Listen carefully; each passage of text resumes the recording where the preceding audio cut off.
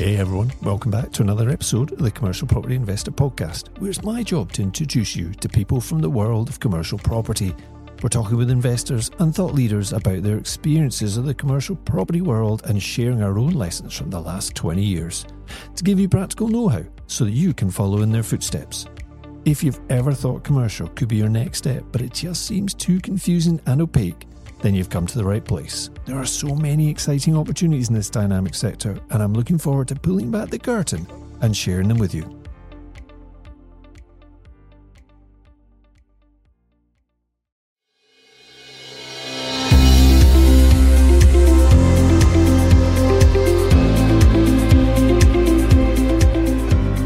Welcome to the Commercial Property Investor Podcast, and I'm your host, Jerry Alexander. If you've just recently started listening to the show, then thank you for joining us. Our aim here is to give you the knowledge and confidence to begin investing in commercial property and to enjoy the great cash flowing benefits of this asset class.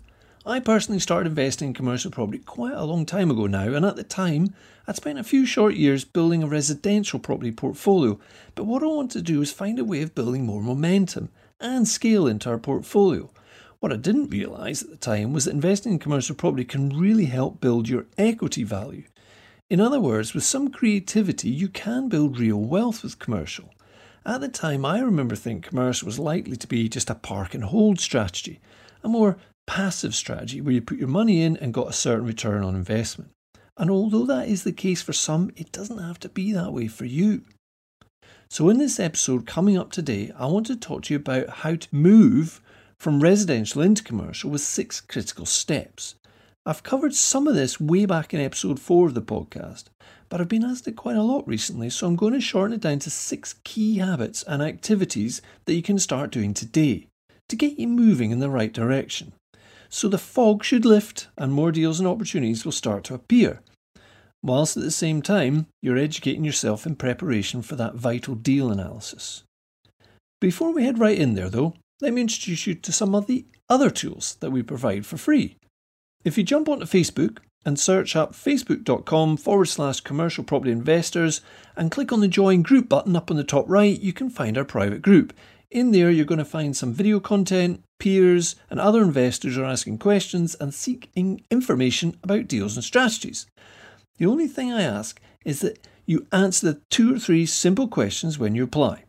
Look forward to seeing you in there. But for those of you who are a little shy of Facebook, you can also jump onto our website. All the W's, commercialpropertyinvestor.co.uk, and on there you will find all the other podcast episodes, and you'll also find a blog and a few free tools like the Market Analyzer, a property viewing checklist and a case study or 2. You will of course see that we do offer more than just freebies. You can learn about our Commercial Property Mastermind Programme and our advanced Inner Circle membership group, which is orientated towards those that have either completed the Mastermind Programme or have a commercial property and are seeking to expand their portfolio. It's really a membership program for investors that are serious about building a portfolio of commercial property. It's a safe environment for peer-to-peer learning, deal analysis, shared learnings, accountability, and of course, lots of fun. We recently held a full membership day event at one of our locations, so we were able to do some behind-the-scenes tours and cover lots of content and even enjoy a barbecue at lunch. So if you'd like to consider getting involved, just jump over to the usual W's, commercialpropertyinvestor.co.uk, and enjoy the free stuff. If you're serious, then why not dig around, have a look at some of the other things we offer and put in an application. So, that's enough of the self-promotion. Let's get into the content for today. I have 6 steps here that I think are really critical for when you're moving from resi into commercial property investment. You may think this is going to be the usual. Find deals, ideally off market of course, raise lots of finance, get your lawyers on it, refurb and repeat.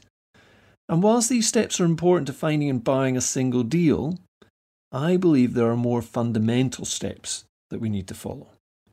You see, commercial property investing isn't just a binary thing.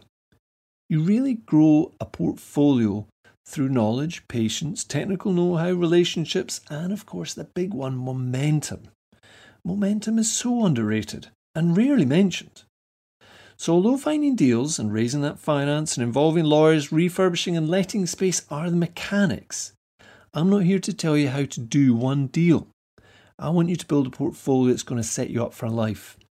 And in order to do that, we need a mix of the mechanics and a change in thinking. Let's start with the first one then. It's not an unusual one to talk about, but it is fundamental. Work out where you are and where you want to get to. All of us are coming at this from a different place. Okay, some of us have a commonality in that we're moving from resi to commercial investing, but even still, your reason for getting into commercial may be completely different than mine. And we both need to recognise that. For me, the work out where you are now bit meant I had a small portfolio, the cash flow was okay, and I'd built up some equity through the BRRRR method, the strategy with buying buy-to-lets at a reasonable price, doing them up and reletting them. And I'd started to get frustrated though because I couldn't quite see how to get scale. Now that's not to say you can't get scale in residential with different strategies, but for me my knowledge was less and I could see a way to build cash flow by investing in commercial. So that's where I was.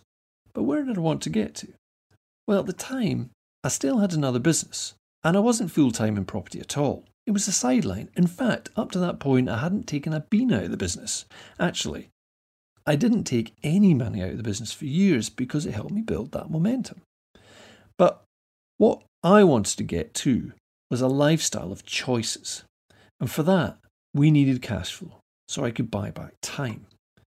We needed to pick a number and then work back from that. What was that monetary number? We also should have picked a date, of course, of when we wanted to achieve that number, but in the early days, I didn't really know about that. So for you, work out where you are now and where you want to get to.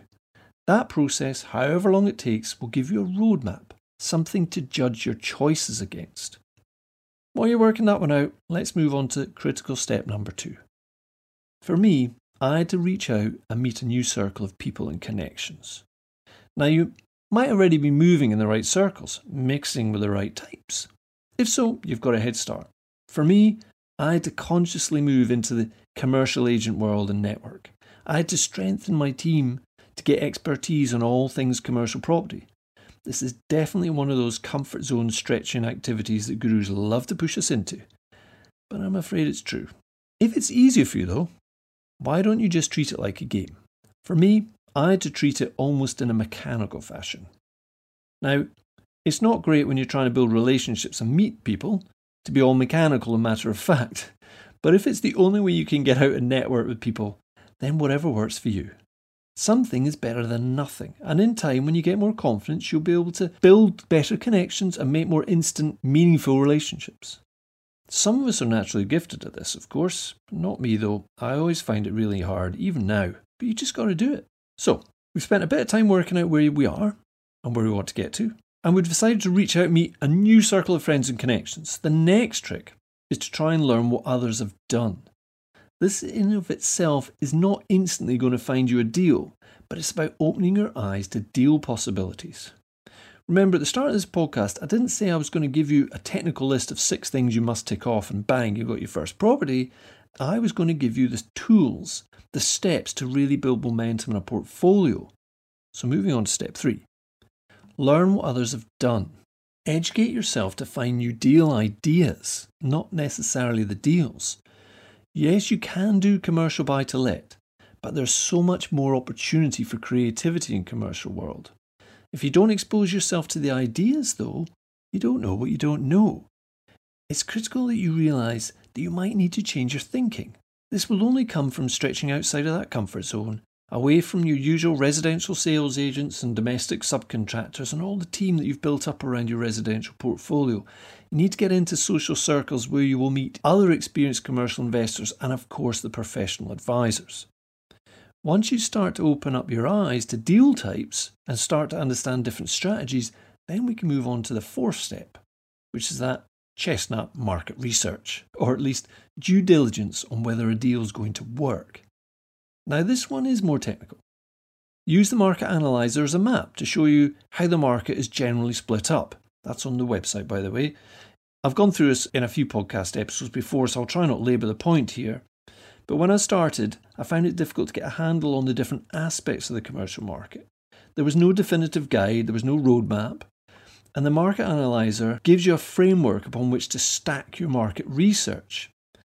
So what to do is pick a target area, and then, for example, if you're looking at industrial stock, what is the typical offer or contract available for tenants in that area? What is the quality of the stock? What is the size of the stock available in the area? And I don't mean the overall size, I just mean the individual units. Are they small units, big units? What's available? There are other factors too, such as price and location, of course, and it's your job to build up that picture of what is going on in your target area, and probably more importantly, what is not. What's not available, or what's working really, really well and there's not enough of it. That's what the market research is about, in terms of finding out if you go and do this deal, is anybody, especially if it's vacant, is anybody actually going to want to rent it from you? Before we go on to the fifth step, let's just take a quick time out. This list is not sequential. You don't do one item, tick it off the list, and then move on to the next one. You do almost all of them at the same time. But it is a conscious effort to work on all of them. That's important. So the fifth step is to learn about the technical aspects, okay? There is a bit of homework in this one. This one is learn about things like VAT, company structures, business rates or regional taxes, and there are more possibilities for tax efficiency with commercial and residential, so set out to learn about those.